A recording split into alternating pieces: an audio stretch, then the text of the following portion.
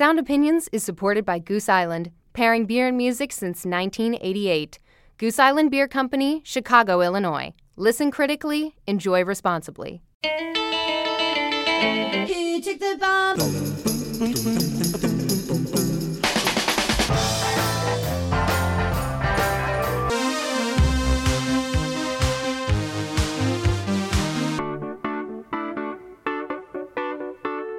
From WBEZ Chicago and PRX, this is Sound Opinions. I'm Jim DeRogatis. And I'm Greg Kot. Now, if a band reunites with only one of its original members, is it still the original band? If you go to see Journey without Steve Perry, and you have as good a time as you would have with Steve Perry in Journey, who gets hurt? We'll discuss when a reunion is really a reunion. Plus, Vampire Weekend is out with their first new album in 6 years. We're going to give our takes.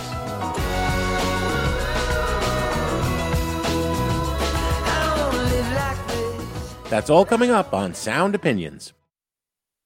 You're listening to Sound Opinions, and later in the show, Greg, we are going to be talking about reunion tours. This summer is lousy with them. Some of them are good, some of them are not. When does a reunion work, and when doesn't it? We'll try to dive into that. But first, let's review some new music. We took a vow in summertime, now we find ourselves in late December.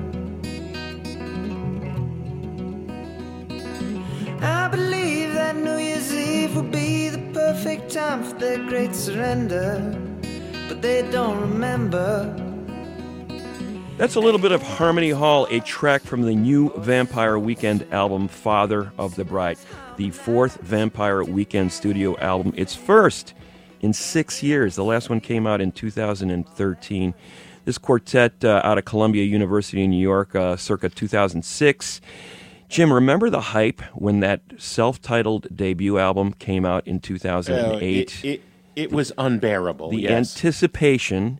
Here's this new wave-ish indie rock band flirting with these world music rhythms on their debut record, topped by Ezra Koning's English major lyrics. And we have had a couple of albums since then. They have grown from a much-hyped debut album into a major festival act. Contra came out in 2010, Modern Vampires of the City in 2013. They've been playing various festivals in the years since, and meanwhile working on this fourth studio album. It is finally out. Father of the Bride is here. Here is another track from it before we will review it. It's called Married in a Gold Rush on Sound Opinions.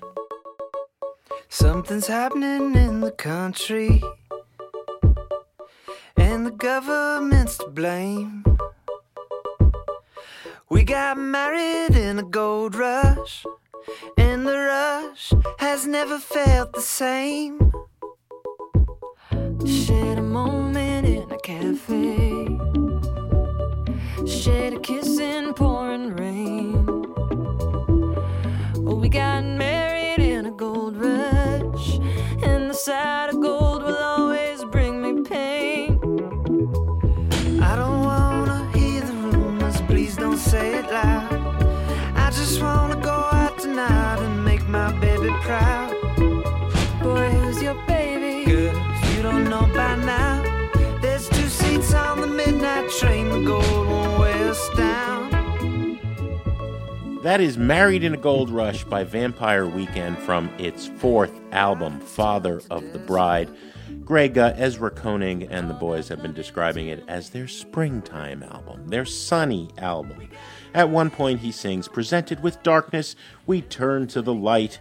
Could have been smart, we're just unbearably bright." Unbearably bright. And they have been from day one. I've had serious problems with this band, starting with Ezra's voice. It bugs me. Continuing with the lyrics. Used to be Oxford commas and mansard roofs and horchata, and now he's name-dropping Diego Garcia and Keats and Yeats. We go together like Keats and Yeats, bowls and plates, days and days.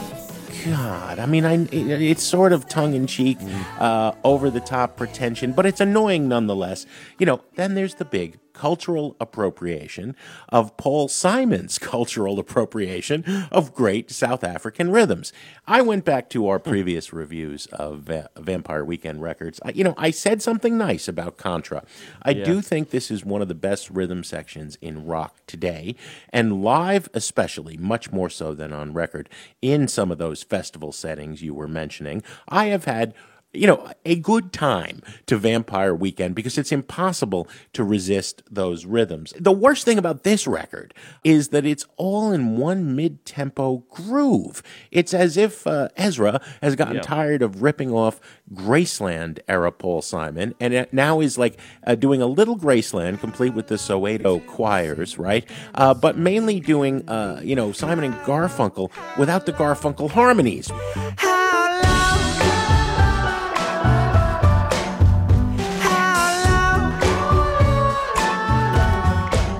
It's a folk record stuck in a mid-tempo groove. It's just like, I never want to have to listen to this record again. I resent you for wanting to even review it. I don't know who missed Vampire Weekend over the last 6 years, but I certainly didn't. Whatever they had, they gave us on the first two records. There is just no point for this band to exist in 2019.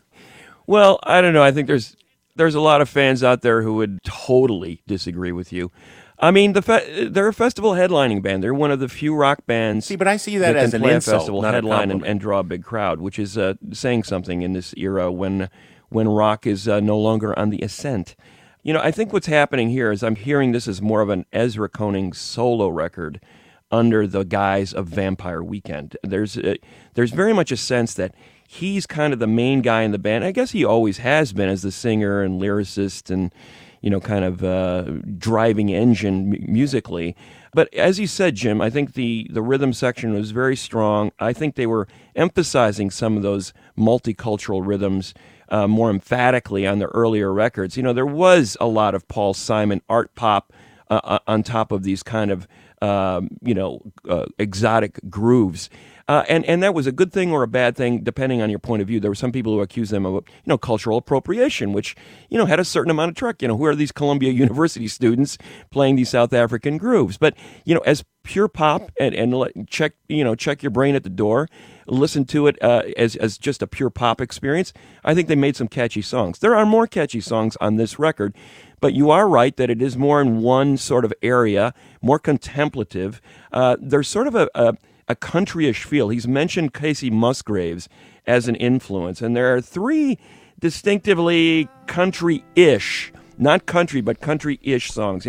Hold You Now. Leaving now your wedding day, all calm and dressed in white. All I keep's the memory of one last crooked night. Married in a Gold Rush, We Belong Together, another country vibe. What I found interesting is the number of guests on this record. There's members of Beck's band, Dirty Projectors, Haim, Jenny Lewis. It seems to be more of this project around the Ezra Koenig experience.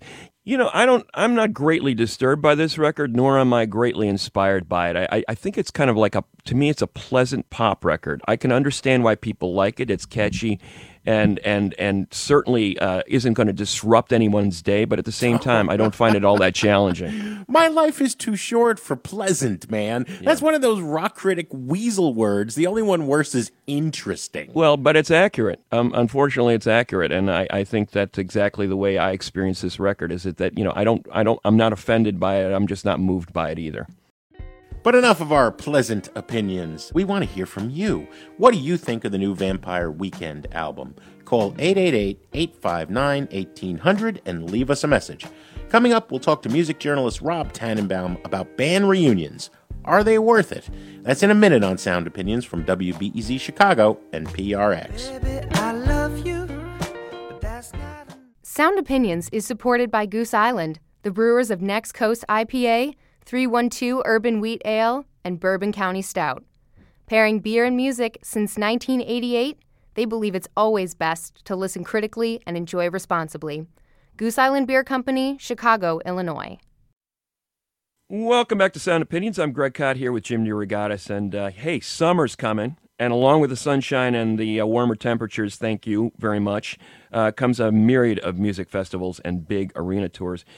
And we're going to see a lot of reunited bands. That's what that really means. This summer, we've already got Mott the Hoople on the road, plus Heart, Wu-Tang Clan, Hootie and the Blowfish. I've been living for that. And then there are the reunited bands who are always playing, like Styx and Foreigner. However, many original members of these bands have died, become estranged, or are afflicted with health issues that prevented them from touring at all or performing at all. And sometimes there's only one original member of the group left, and not even maybe the lead singer or guitarist. So, we question, is that really a reunion? And as a music fan, do you care?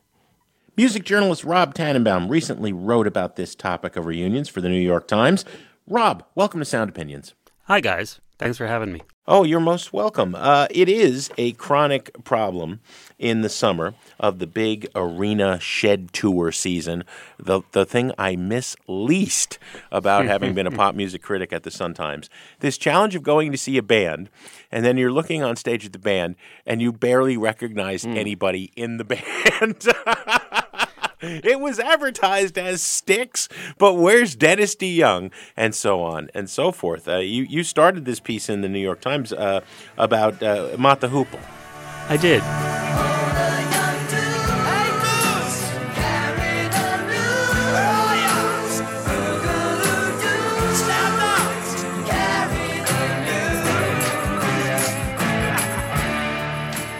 And it's really just Ian Hunter. Well, he can't really do a reunion of the 1972 Mott the Hoople because there were 4 other guys. 2 of them are dead, and 1 is incapacitated by a stroke. Yeah. So that kind of dampens a reunion. But what he did, I thought, demonstrated an unusual level of honesty. He's not calling this Mott the Hoople, which he probably could do legally. He could probably put together a band with the 3 of us and call that Mott the Hoople. Right. But this lineup that he's touring with is the 1974 edition of Mott the Hoople, the final lineup of the band. And so he's calling this Mott the Hoople 74. And when I saw that, I thought, why aren't more bands doing things that are that honest, that are that forthright with their fans? And the answer to the question is because they're going to sell fewer tickets that way. Do you think that happened with Mott the Hoople? Because that tour seems to be getting universally positive accolades. Well, and maybe this will be the test case that makes Styx change their name from Styx to Styx minus Dennis DeYoung. Yeah, right. While Dennis DeYoung tours playing the music of Styx. Right. I'm sailing away, set an open course for the virgin sea. While Styx, who putatively hate Dennis DeYoung, tour with a guy who's imitating Dennis DeYoung while singing Dennis DeYoung's songs. Right. Faux Dennis DeYoung's.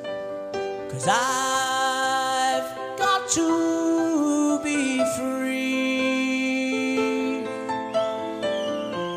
free to face the life that's ahead of me.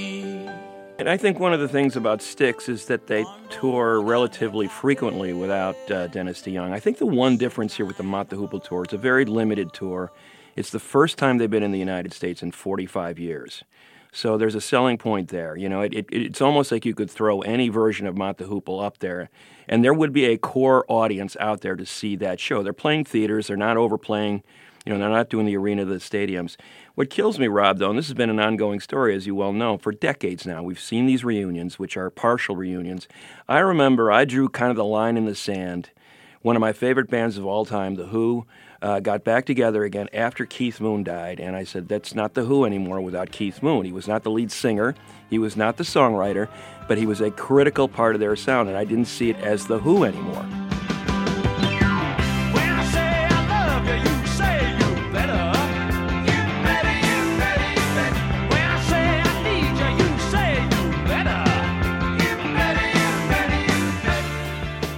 But you're right. If they went out as Townsend and Daltrey and Entwistle at that time, it would have been a totally different set of parameters from a money standpoint. So it is simply a case, as you said, money talks.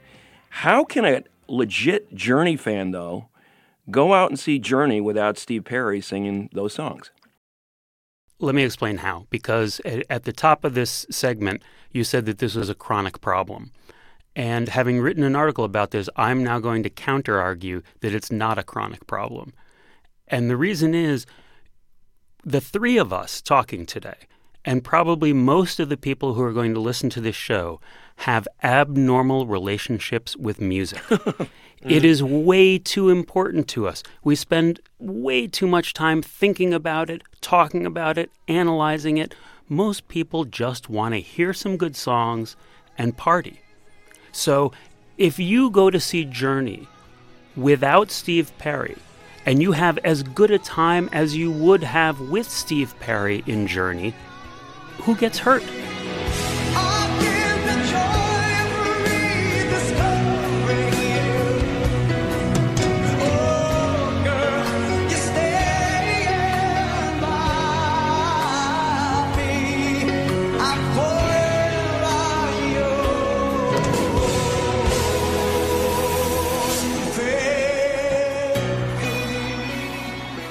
And there are plenty of people like that. Phil Carson, who manages Foreigner, a band that tours with only one original member, who sometimes isn't present for the shows.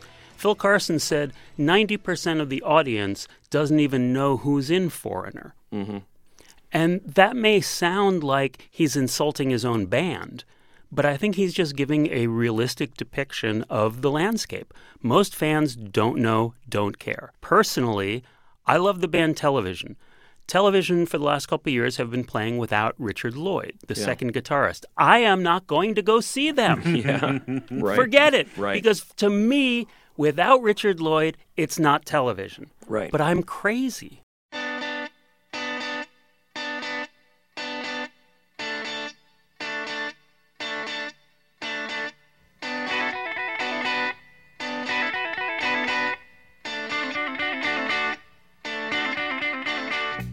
Well, see, I can see both sides of this. In part, if it is not all of the original musicians or the people that originally had this chemistry together, that wrote these songs, that crafted this sound, why not just go see the Country Bear Jamboree?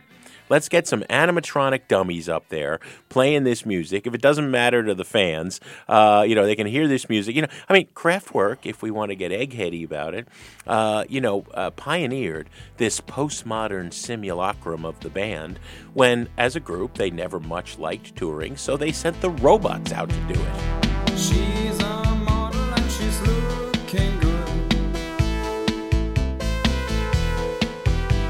I'd like to take her home, that's understood. Why not just do that? Don't you think if that was feasible, Gene Simmons would have done it a long time ago? Absolutely. The one guy that will Absolutely. do that is Gene Simmons. Kiss franchises, I think, are the future. Yeah, but, on the other hand, like, for example, the cover bands that exist that do all of a Genesis album. Lamb Lies Down on Broadway. Well, yeah, they're brilliant, right? They're brilliant. They're Yeah, better they're than really good. If you saw Rutherford Collins and Banks today, they wouldn't do that good of a show. They wouldn't. No, they're doing We Can't Dance. And I want to hear the Lamb Lies Down on Broadway.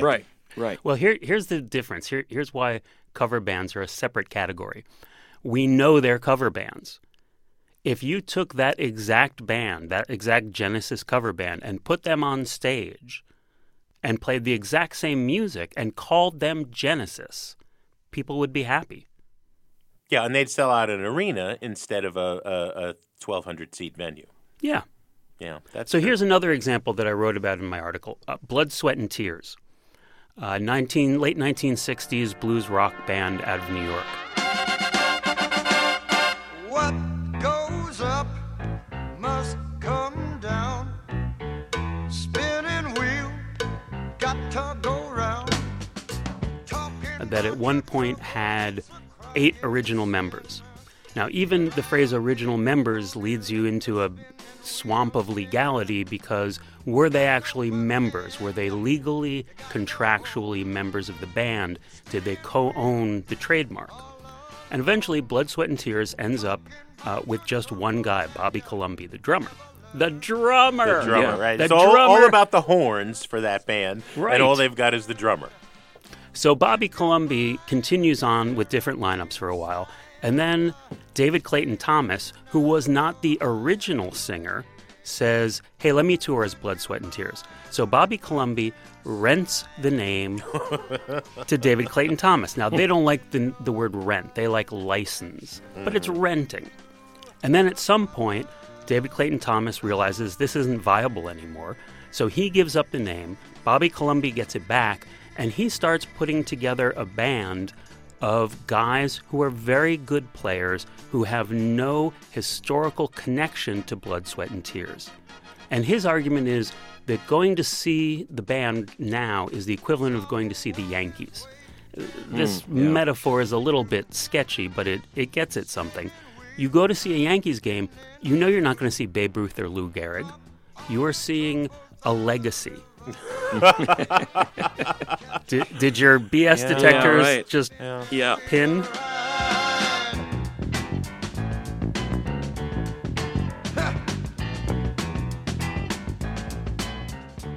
Well, you know, the other BS detector alarm bell that went off again and again reading your fine and witty piece is the use of the word brand.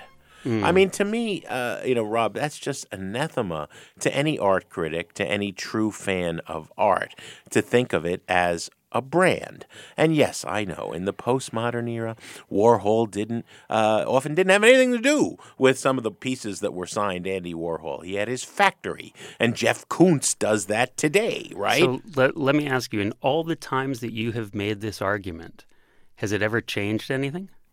No. Okay. But what is a critic, Rob Tannenbaum, one of our favorite colleagues, if not the lone wolf crying in the wilderness?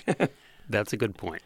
Yeah, I mean, so the critics want original band reuniting and nothing short of that. I think that's kind of the standard you're saying. And what you're saying is that's a completely ridiculous criterion. Well, it's not that it's ridiculous so much as it's unrealistic.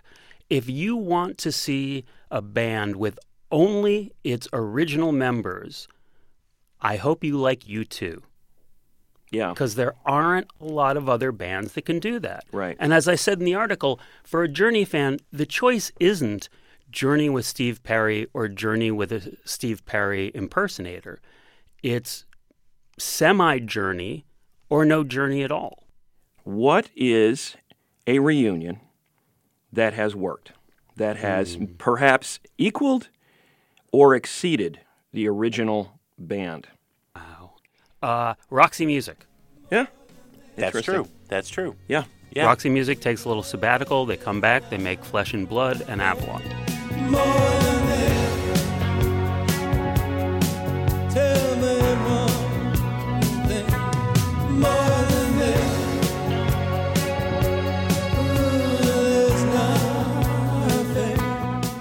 Yep. Mm-hmm. Yep. And even seeing Roxy on that reunion tour, what is it, about a decade ago, right, Greg? 2001. Yeah. Yeah. So, and, no Eno, obviously, and no Eddie Jobson, I don't believe, right? But it was it was a good tour. I mean, it was a good tour. Well done. Yeah. Yeah, it was a good absolutely, tour. Yeah. All right. And it meant a lot to me because I had seen the original Roxy Music only once. Mm-hmm. You know, Rob, one of the things that's really interesting to me is you can have the departure of some member who was key, instrumental for decades at times, and it seems to matter not a whit to the audience. I think of the Rolling Stones. Poor Bill Wyman. You know? I mean, he's been gone now decades. Nobody cared. Nobody cared the day after he left. And yet, one of the greatest rhythm sections in rock history.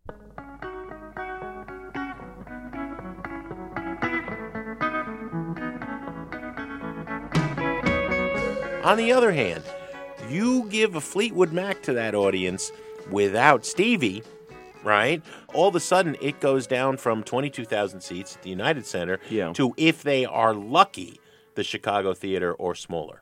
Right. And Fleetwood Mac are a hilarious example because the only constant in the band is the bass player and the drummer. Right. Right. Like most people, do people care about the bass player and the drummer? Nah, most people don't. That's who the band's named after, though. Yeah, Fleetwood Mac, John McVie and Mick Fleetwood. But don't you think, Greg, that if Christine and Stevie toured, especially with Lindsay, right, and there was no Fleetwood or Mac, Nobody would care. No. Nobody would miss those guys. They would still go and see that show in But massive that would be an numbers. arena show. Yeah, for that sure. would be 3 nights at the arena. Yeah, absolutely.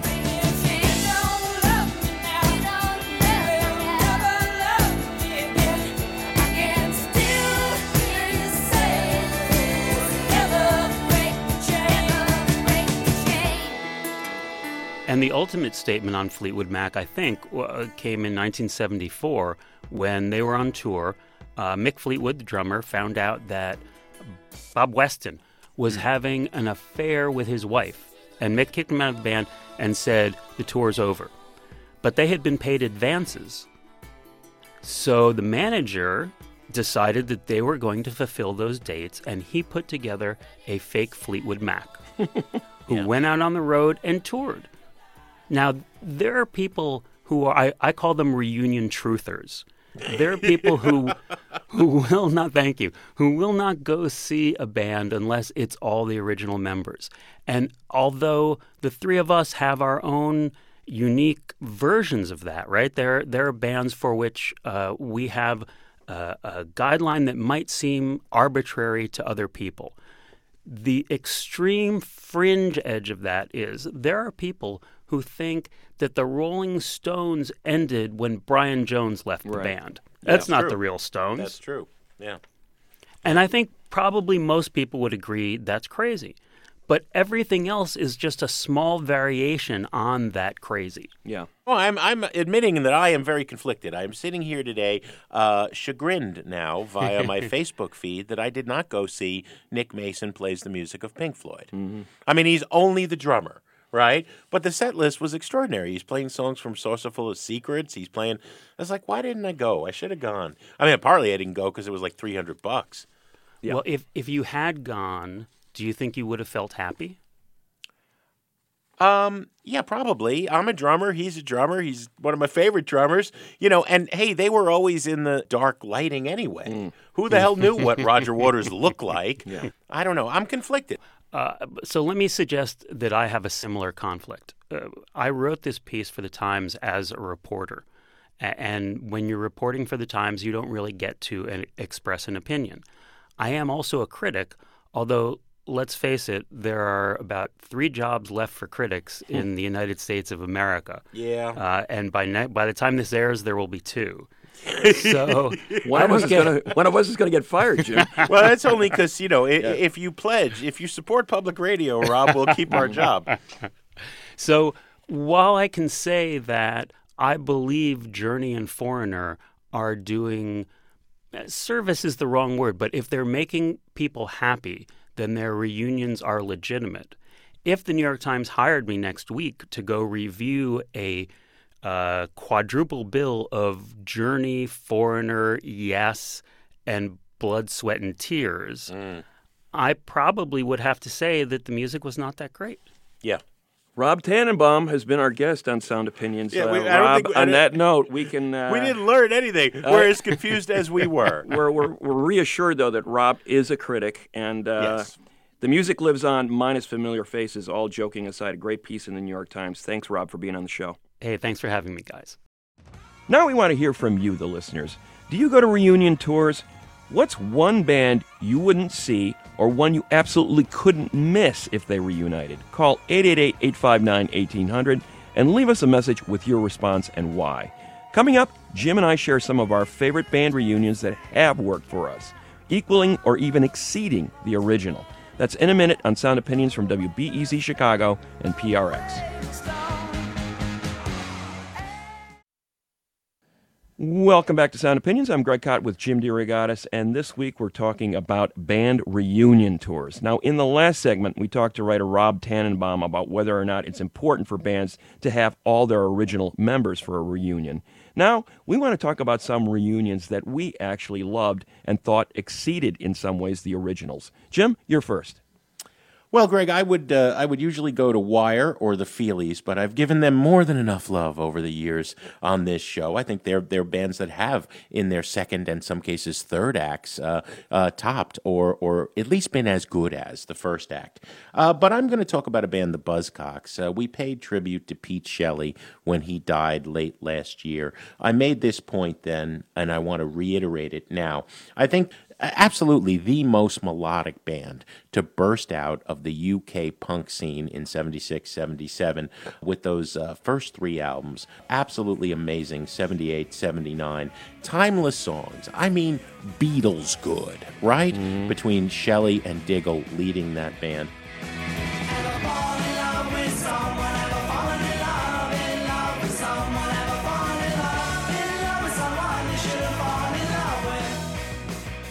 They reunited, I saw the tour with the original rhythm section, John Mayer on drums. It was fantastic live. They were playing the old hits.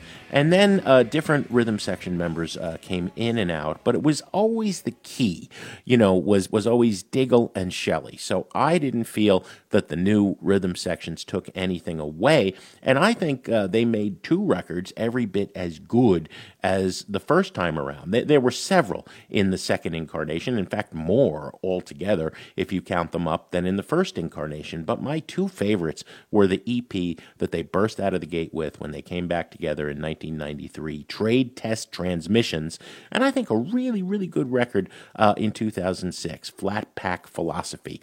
One of the things we've always said is when a band comes back together, was there unfinished business? And I think that no matter what Lennon and McCartney would have done if they ever reunited after the solo years and the breakup of the Beatles, it would have been fascinating to hear them again, those two voices together again, even if they wrote separately, as they often did. I think Shelley and Diggle were just two voices that were meant to go together, and until the band officially ended with Pete Shelley's death last year, I think they were fantastic.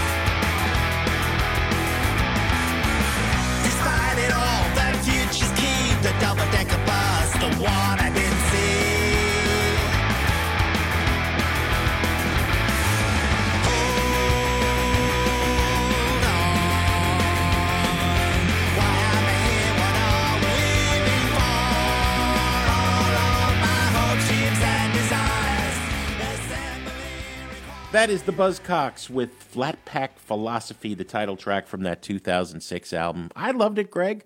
And a nod to IKEA, no less. Yeah, the Buzzcocks still maintained a very high standard in that reunion, which was great to see. And it was also great to see that a lot of people in America, North America, got to see the Buzzcocks, because that band, didn't get over here that much back in its original incarnation. So it was great that they were able to not only get a victory lap, but produce some new music that was up to par with the great stuff that people loved originally, and that's really the key for me. When you reunite, why are you doing this? Is it to just simply do it for nostalgic reasons, or is it to create something new and fresh that upholds the legacy that you originally had? And I think that was very much true of A Tribe Called Quest, the great hip hop group out of New York. Here we go, yo. Here we go, yo. So what's the scenario? They reunited in recent years to play some festivals and actually put out a fantastic sixth and, as it turns out, final album in 2016 called We Got It From Here. Thank you for your service.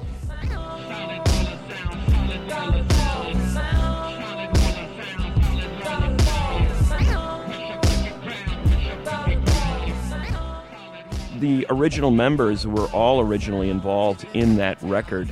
MC Fife Dog died in 2016, just as the record was being completed.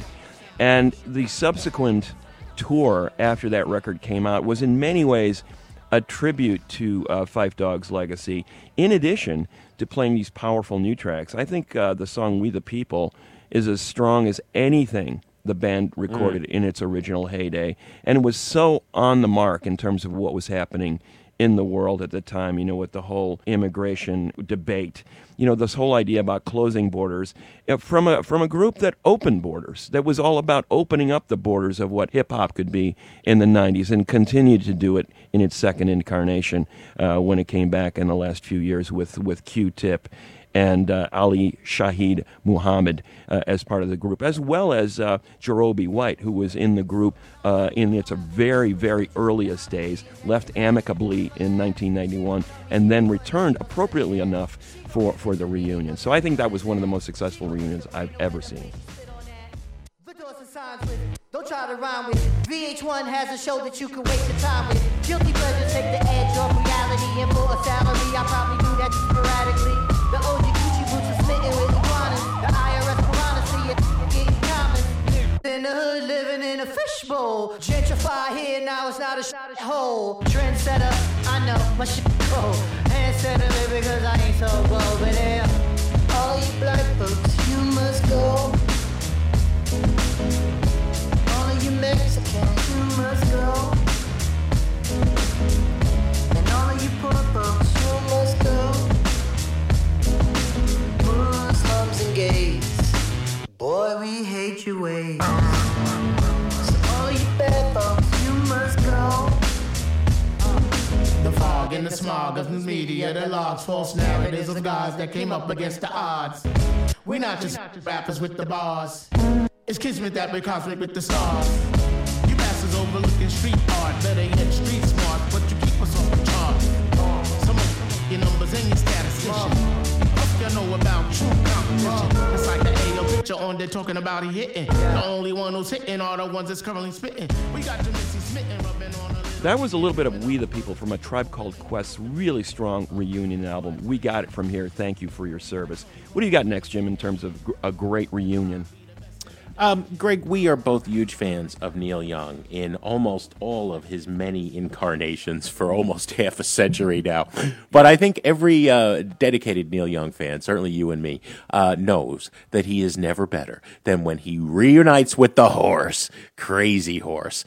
As a drummer, I think in particular, I appreciate Billy Talbot on bass and Ralph Molina on drums as one of the all-time, again, great underrated rhythm sections in rock history.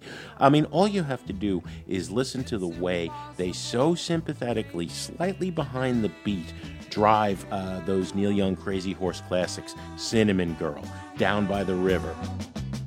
She could drag me over the rainbow and send me away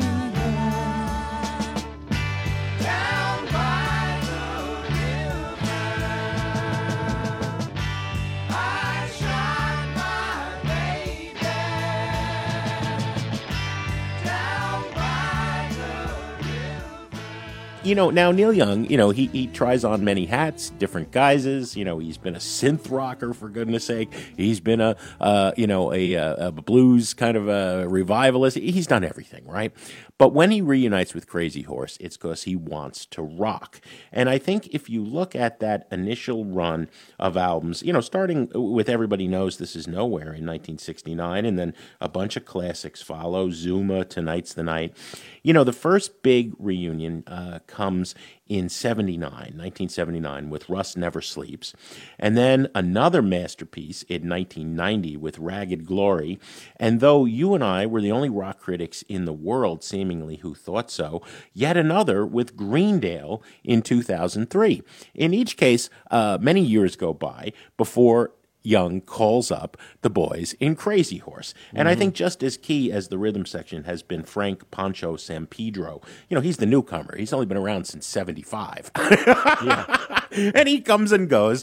And there's been other people in Crazy Horse over the years. And Crazy Horse, when Neil hasn't called for a good long stretch, has made albums of its own. Some of them very good. But there's nothing that beats those guys driving him hard. And I just, I think Ragged Glory, man, I can't get enough of that. Mm-hmm.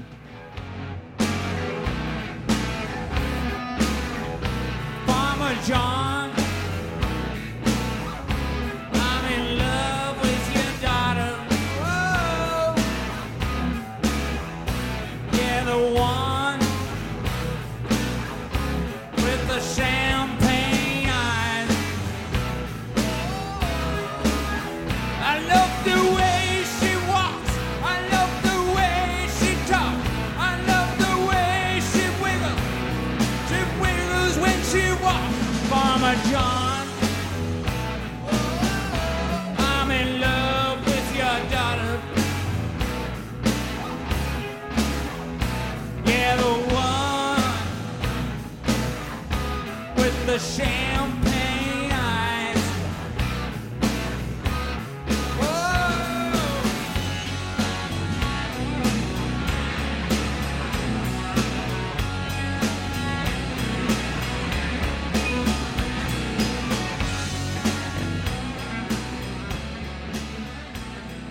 Well, there's no argument here, Jim, about Neil Young and Crazy Horse. They can come back as many times as they want. They're going to still be good. I don't think Neil Young does too many things sort of in a half-hearted way. When he feels ready to do something, those guys are there for him every time. And I think the only thing I think about now is I hope we will get one more, Crazy Horse and Neil Young record and tour.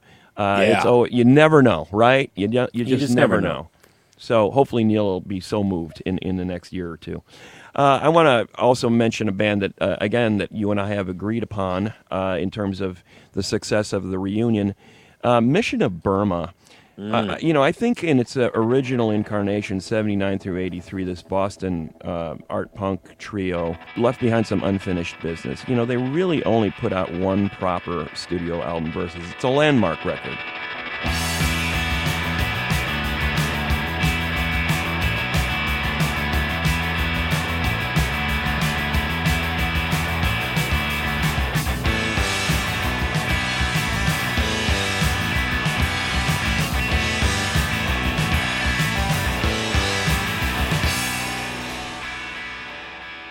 And then they called it quits, not because they were tired of each other or they ran out of ideas, but because guitarist Roger Miller had to quit for medical reasons. I mean, his hearing was being shattered by those incredibly high-volume shows that they were playing. And at the time, the technology wasn't there to protect his ears from total deafness. So he quit for medical reasons, but once the technology improved, the band was able to give it another go in the 2000s, and they came up with a series of records that I think more than live up to what they left behind in their heyday in the early 80s.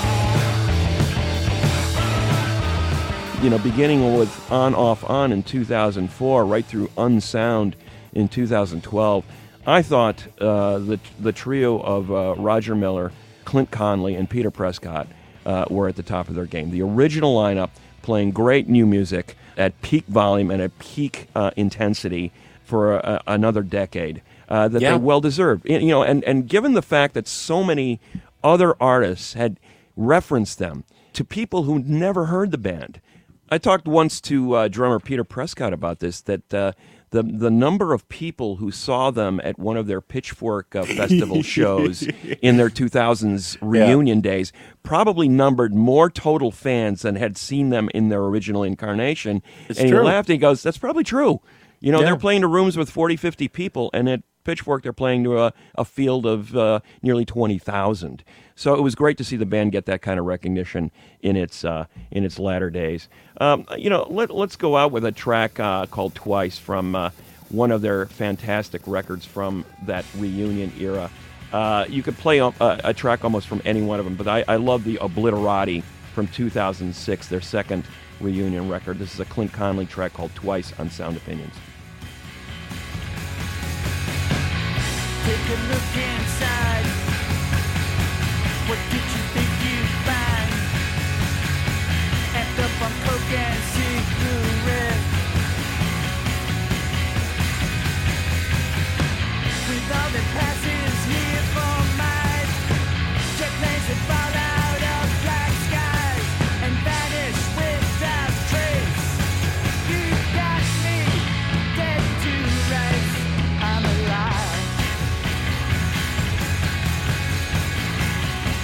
That is Mission of Burma with a track called "Twice" on Sound Opinions from their reunion records. Now, we're each going to pick a band that's on our wish list to reunite. You know, Jim, you and I do not have, we do not relish these reunions necessarily, No. because they are inevitably disappointing. But we each got at least one or two that we think, you know, this might work if these people ever decided to reunite. I didn't want to be obvious, Greg, or I would have gone with I'd love to see Brian Eno twirl the knobs of the Moog behind Roxy Music, as part of Roxy Music again. But, you know, I would kill to see, just once, the four original members of ABBA come together again on stage. If you're all alone, when the pretty birds have flown, honey, I'm still free. Take a chance on me. I'm gonna do my very best, and it ain't no lie. If you put me to the test, if you let me try, take a chance on me. That's all I ask of you, honey. Take a chance on me.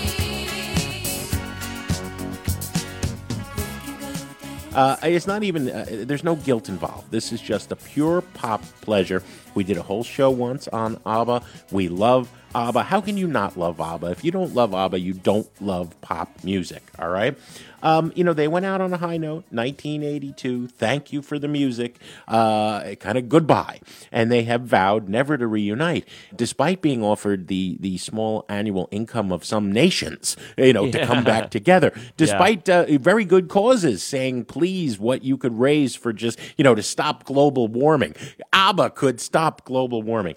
Now, apparently, in the last year or two, the original quartet of Benny, Bjorn, Agneta, and Ani Fried have been recording some new songs. Two of them, apparently. But despite having been couples that are now separated, that are supposedly on good terms, they have no desire whatsoever to ever perform live again. Most disappointingly, they are experimenting with some video technology that I think is somewhere between holograms and videos that they are calling avatars, but renaming them avatars. And there is actually talk of this avatar tour with the four of them in some, you know, virtual form circa 79 going on tour. Now, that's wrong. That's just wrong. I don't want to see that. I don't mind that they are now senior citizens. You know, I would just like to see the four of them sing together one more time. Well, the two women sing together as the two boys propel the tunes. But, you know, maybe the new music will be good. I don't know if it'll be any good live.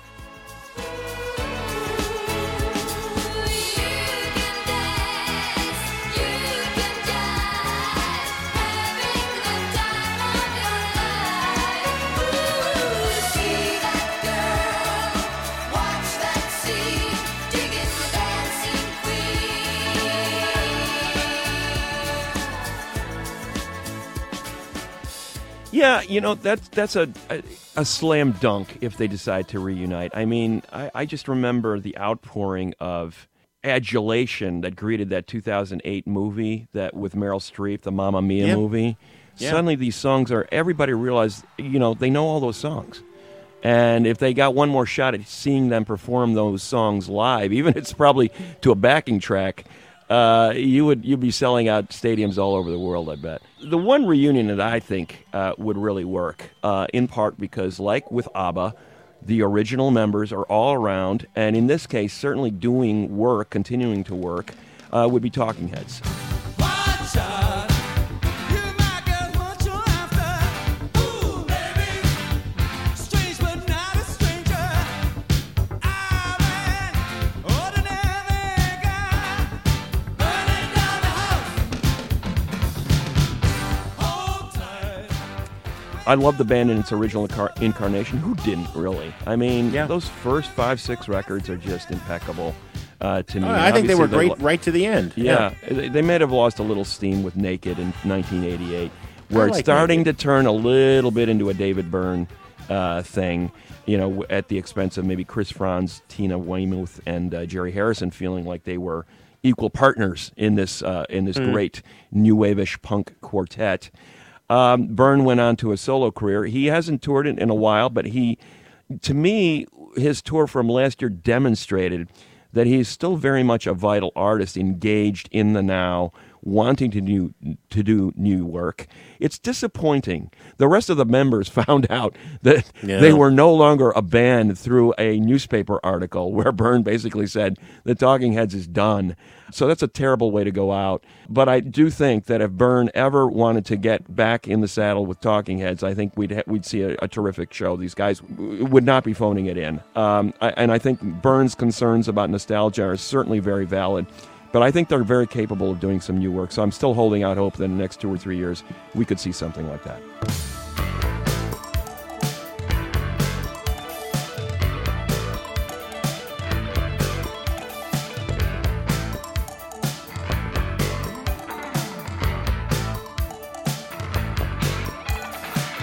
You may find yourself living in a shotgun shack. You may find yourself in another part of the world.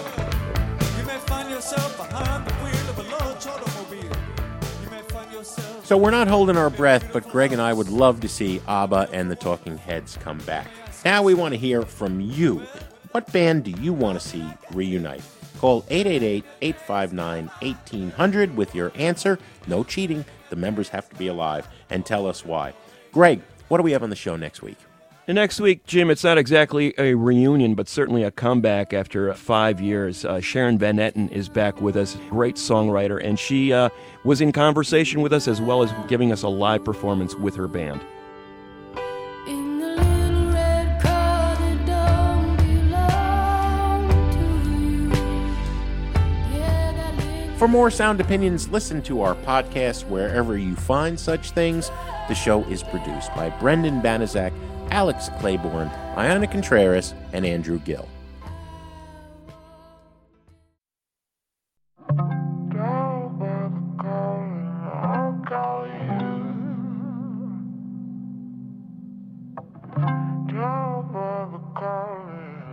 On Sound Opinions, everyone's a critic.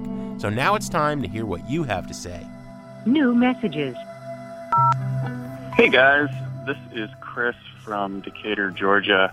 I just listened to your space episode, which was really fun, and it made me think of a couple of songs.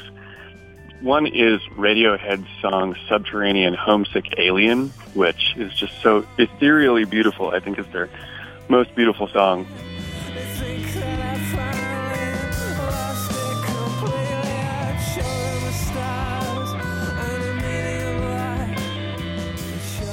Thanks for all you do, guys. I will keep listening eagerly.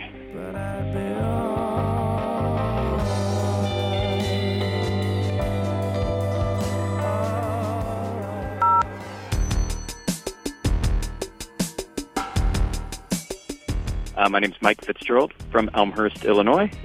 Enjoyed the show about space and all the artists who built careers around exploring out to space.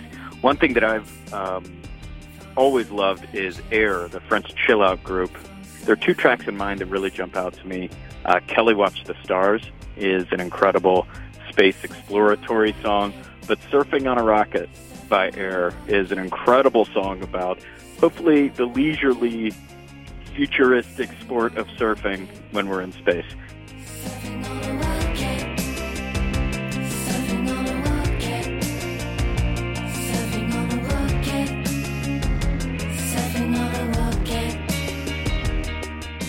Thanks a lot, guys. Really enjoy the show. Lee again from Cedar Grove, North Carolina. And I was calling about your space show and favorite song about space. And I dare you to play this. When I listen to the Carpenters, they put me in a weird place as it is, just because of the Carpenters. But the most bizarre song of the Carpenters has got to be Calling Occupants of Interplanetary Craft, which I only heard and was a huge fan of as a bisexual teenager in the South back when it first came out in, I think, in the early 80s. Let's hear it. We are observing your Earth. Listen, Mike, I'm sorry, babe, but we can't. And it was just something about it that just appealed to people like me. And it's one of those songs that you rarely hear ever played ever again, even though you hear other Carpenter songs on oldie stations or whatever. So I dare you to play that most bizarre of all bizarre space songs by the Carpenters. Thank you. Calling occupants of interplanetary craft. Calling occupants of interplanetary craft. Calling occupants of interplanetary most extraordinary craft. You've been observing